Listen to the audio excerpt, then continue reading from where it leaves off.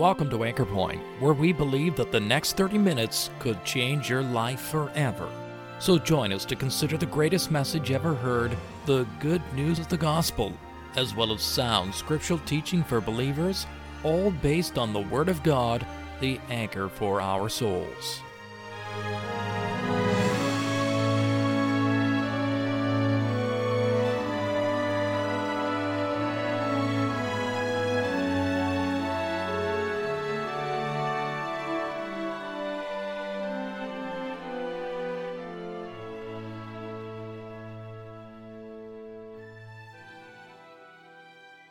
According to the Bible, the good news of the gospel involves four very basic truths, and what wonderful truths they are. First, we have an interest expressed on the part of God Himself. Yes, that's right, my friend. It all starts with God, and this is what the Bible says, "For God so loved the world." And secondly, there was the will of God put into action. That is, a plan was made from all of eternity past to deliver men and women from the bondage of their sin. And remember, it was God who took the initiative to bring man back to Himself. And then, of course, there was the price that was paid. The Savior was sent to put away sin by the sacrifice of Himself. And then lastly, the gospel involves the invitation going worldwide for all men to repent and believe what God Himself has done. There is nothing for you, absolutely nothing for you to do but to come to Christ and to trust in His already accomplished work. It is finished. On today's broadcast, evangelist Mr. Marvin Dirksen explains these four important aspects of the gospel message. Galatians chapter 4 and verse number 4. Paul is the writer, and he said, "But when the fullness of the time was come, God sent forth His Son, made of a woman," that would be Mary, "made under the law, to redeem them that were under the law, that we might receive the adoption of sons," or that we might be brought into the family of God as sons. And I want you to notice what we have read in verse number 4. "But when the fullness of the time was come, God sent forth His Son." Now, further on in our Bible is 2 Peter chapter 3, verse number 9. "The Lord is not slack concerning His promise, as some men count slackness, but is long-suffering," or He is patient to usward, "not willing that any should perish, but that all should come to repentance." And I want you to notice what we have read. God is not willing that any should perish, but that all should come to repentance. 1 Peter chapter 1 and verse number 18. "For as much as ye know that you are not redeemed with corruptible things as silver and gold from your vain conversation, received by tradition from your fathers, but with the precious blood of Christ, as of a lamb without blemish and without spot." And I want you to notice what we have read. Redeemed with the precious blood of Christ. Now, one last verse, and it's the last chapter of the Bible, and not quite the last verse. Revelation chapter 22, and we'll read it verse number 17. "And the Spirit and the bride say, Come. And let him that heareth say, Come. And let him that is athirst come. And whosoever will, let him take the water of life freely." We're living in a very, very strange world, a strange age in one sense. We have the ability, we've proven it many times, that we can actually control space shuttles back and forth to the space station. But, we do have a very difficult time controlling our own spirits. Scientists have been able to split the atom many years ago already. But it's interesting that we have a difficult time keeping the family together. We've surrounded ourselves with all kinds of material things. Nice homes, nice cars, nice clothing, all the perks of our world. And despite all that we have, this world, this age has never been so empty, still looking for something. We have stealth bombers. We have heat-seeking missiles. We have all kinds of armaments. But we have never felt so insecure, have we? And interestingly, we have GPS now. You can even get the little locator system on your iPhone. But despite all of these amazing gadgets, we find that a lot of people have lost their way. In fact, that's exactly what God says about mankind, about our world, about individuals. God says that we are lost. And so tonight, we have a tremendous need. We have a need to be found. We have a need to be rescued. We have a need to be saved. And that's exactly what the gospel is all about. This is a good news message. This is the greatest message that has ever been given to this world. In fact, if I could put it into very simple language, I would take the verse of 1 Timothy chapter 1, verse 15. Christ Jesus came into the world to save sinners. And perhaps you have come tonight and what we're speaking about is very unknown to you. Perhaps this is a very novel or a new message. Well, tonight we're glad that you have come because the message of salvation involves what God has done for us. Salvation, the forgiveness of our sins, receiving a relationship with God through the Lord Jesus is never the result of what we do. Salvation is a work that God has done for people. And tonight we would like to tell you about the greatness of this work and the magnitude of God's interest and the wonderful offer of salvation that God is directing toward you personally tonight.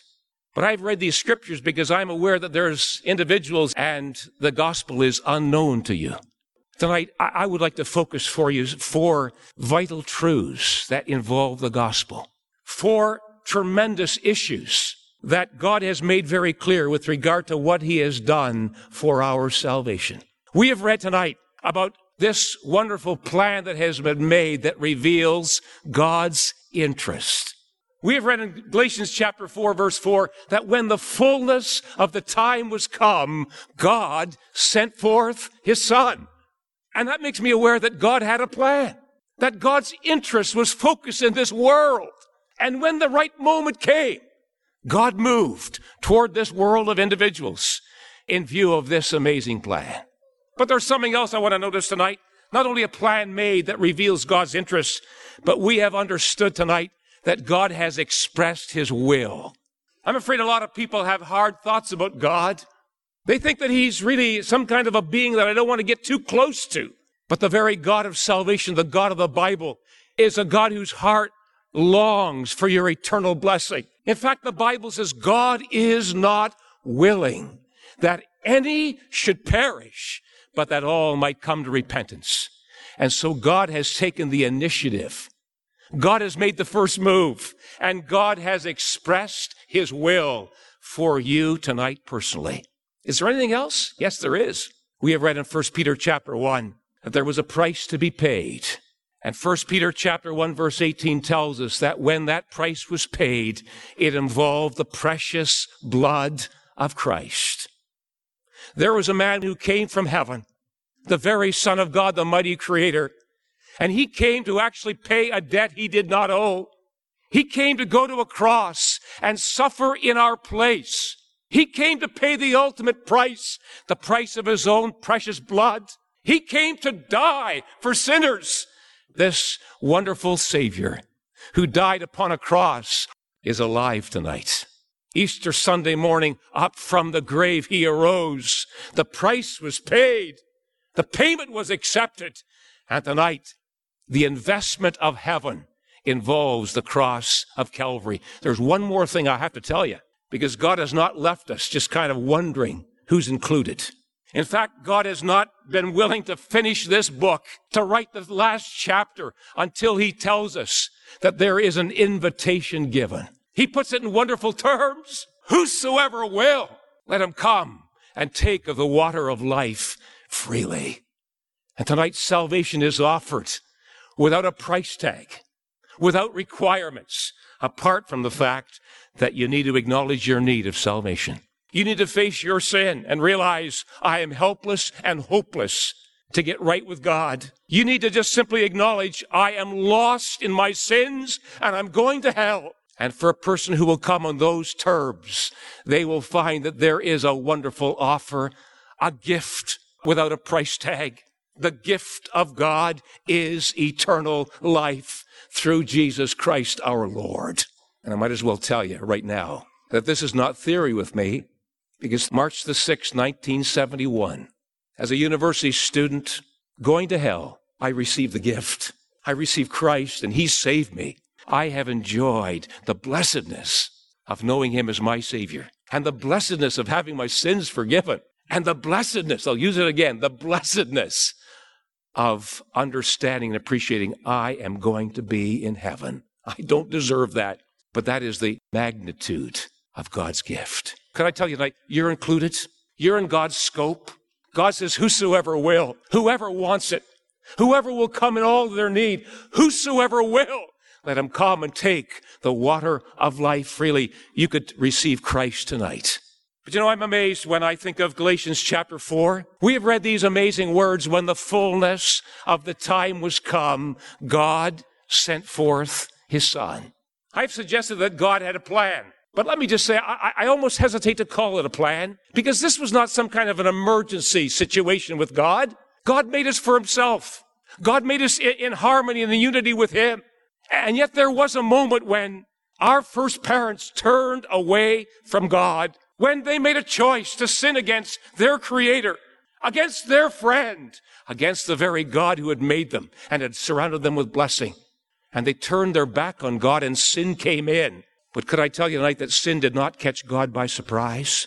This was not an emergency situation, because from an eternity past, and I can't begin to fathom what that means, but from an eternity past, this wondrous moment was in view. In fact, the Lord Jesus is spoken of as a lamb slain from before the foundation of the world.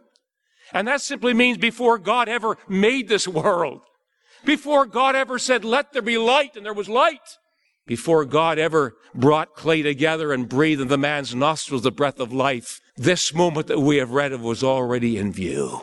And as the ages passed, centuries passed, there came a moment in history when the Father said to the Son, the time has come, it's time to go. When the fullness of the time was come, God sent forth His Son. I recall our oldest son was heading for Toronto for a summer of work. He was 17 at the time, and he was raring to go. And when the moment came for him to head for the airport, we were going to drive him there, and I might as well tell you, I wasn't quite as excited as he was. Because I thought to myself, how is he going to make out for the summer? What will the next few weeks bring for him? Will he be able to handle the work? Will he take care of himself? And all the questions that parents have about their children that are leaving home just for a summer. Some of you have been there, haven't you?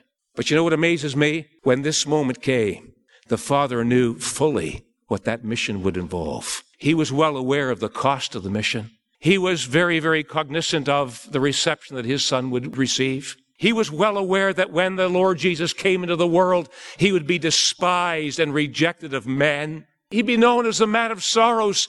Grief would not be a stranger to Him. He would be acquainted with grief. He'd be rejected from the very start. And the very God of heaven knew that when the Savior was sent, that the pathway would ultimately lead to a cross. And it would be there that He would have to suffer as no one else had suffered. He would have to suffer for the sins of the entire world. And yet, knowing all of that, when this moment came, when the fullness of the time was come, God sent forth His Son. Have you ever thought about it? Has it ever gripped you in your understanding that when that moment came, God's heart was revealed in its fullness? We love to speak about John 3:16. And tonight, that great truth stands as one of the diamonds in God's vocabulary. God so loved this world that He gave His only begotten Son. 1 John 4 tells us the Father sent the Son to be the Savior of the world. And when the fullness of the time was come, God sent forth His Son. God's plan involves your eternal salvation. God has expressed His will. God has revealed His heart. God has shown His grace. And the fullness of God's love has been demonstrated, that when the fullness of the time was come, down from the glory, the Savior came. I can't help but wonder if angels didn't kind of shake their heads with amazement as they watched the mighty Creator stepping into His own creation. That the very one who's known as the Father of eternity, he's timeless, he became bounded by time. That the mighty Creator himself became a man just like ourselves. He identified with us fully apart from our sin. He was sinless, spotless, unblemished, and yet he came. And the eternal plan and purpose of God was revealed in that moment of moments. Down from the glory, the Savior came. But I'd like to tell you tonight that God has taken the initiative towards you, and he's expressed his will. We have read in 2 Peter chapter 3, God is not willing that any should perish, but that all should come to repentance. You know, that verse includes a very, very forceful word, a word that you need to face personally tonight. God is not willing that any should perish. Perish. Now, when the Bible speaks about perishing, it's not a loss of being. It's a loss of well-being. And that simply means that when we step from time into eternity, if we don't know the Lord Jesus as our Savior, we'll be lost in our sins in the darkness of hell forever. We will perish eternally, and God does not want that to happen. That is the greatest need that we face. Because of our sin, every single one of us is perishing. It's that great truth that I had to face, that I was perishing in my sins, that I had sinned against God, that I was guilty before him, and that my sins deserve punishment. In fact, the Bible puts it very plainly, the wages of sin is death. And so our greatest need, the greatest reality we need to face is the tremendous issue that our sins are serious, and our sins will bring judgment, and our sins will take us to a lost eternity in hell. The Bible speaks about a heaven, and the Bible speaks of hell. And tonight, this meeting is divided by those who are going to one of those two places. There are individuals here tonight, and we have trusted Christ. We have received forgiveness, and by his wonderful grace, we're heading for heaven. But there are no doubt individuals here tonight, and if you're still in your sins, you are in danger of perishing. And tonight, this wonderful message tells us God is not willing that any should perish, but that all might come to repentance. I'm amazed when it says all. God has no favorites. There's such a vast variety of individuals even here tonight from the four corners of this world. And tonight, God's interest and God's initiative is in every single one of you, regardless of your background, regardless of the race, regardless of culture, regardless of your knowledge or lack thereof of the Bible. God is not willing that any should perish, but that all might come to repentance. And tonight, God has brought you to this meeting because he wants you to turn from your sins, because you're on the wrong road. And he wants you to turn toward his beloved Son, the only Savior for this world. God's interest, God's initiative. But God went another step, a costly step, because the investment of heaven involved a cross. Peter said there was a moment when the Lord Jesus paid a debt. It was a debt that was designed to release slaves. That's what redemption is all about, to set people free. And tonight we need to face the fact that our sin has made us slaves. Some of you are carrying the heavy load of your guilt. Some of you remember things done in the past that nobody else knows, but you know and God. And you are responsible for that sin. And you've been holding and carrying that load. Some of you are carrying the load of fear with regard to the future. Some of you are looking for meaning in life right now. And every single one of us, because of our sin, the Bible says, whoever commits sin is the slave of sin. And yet into the slave market of sin came the man who was willing to pay the price. But it was the price of his own precious blood. And tonight the message of the gospel concerns that moment when the Lord Jesus moved out steadily to a place called Calvary, where wicked hands took him and nailed him to a cross. They hated him. They despised him. They spit upon him. They crowned him with a crown of thorns. They raked his back with a Roman lash. They stripped him, and finally they nailed him to a cross. And as the world stood there, they said, that's the end of him. But could I tell you tonight that Calvary was part of the plan of God? It wasn't an accident. It wasn't a plan that was out of control. Oh no, he, bearing his cross, went forth to the place of the skull. And willingly and voluntarily, he allowed soldiers to nail his hands and feet to a cross.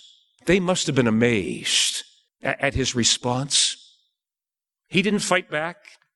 He didn't clench his fist. He didn't swear at them. All he said was, Father, forgive them. They know not what they do. And voluntarily, willingly, he allowed soldiers and his own people to nail his hands and feet to a cross. Because you see, ladies and gentlemen, that's why he had come. He'd come to pay the tremendous price required to put away our sin. He'd come to pay a ransom price. He'd come to suffer in our place. And there upon a cross, 2,000 years ago, the sinless, spotless Lamb of God, for that's his name, Jesus of Nazareth, suffered for sins, the just one for unjust ones, that he might bring us to God. And there with his own precious blood, he paid the price, because the Bible says without the shedding of blood, there is no forgiveness of sins. You cannot get to heaven by your own works, by what you do. Now, I appreciate there's likely very lovely, wonderful citizens here tonight. There are likely faithful mothers and fathers and good parents, good citizens, hard workers. But regardless of all your virtues and all your credits, you cannot get to heaven by what you do.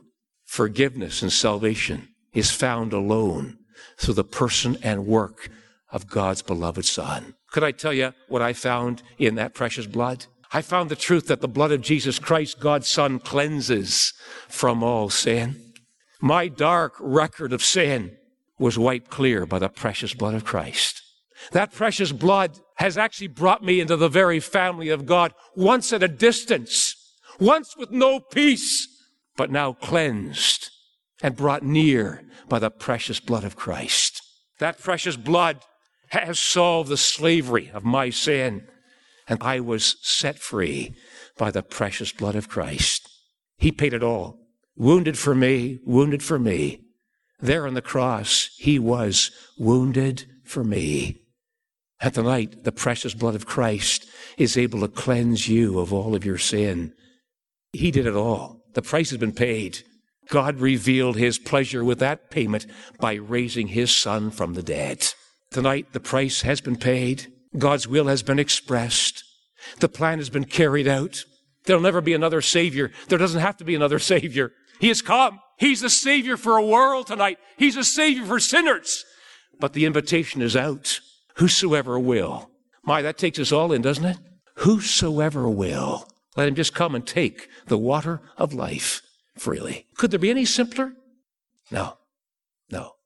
And tonight God is offering you the greatest blessing, the greatest gift that will change your life in time, and it will change your destiny in eternity. I trust tonight that you will receive Christ, that you might not pass him by, and that the gift of God, which is eternal life, might become your personal gift tonight.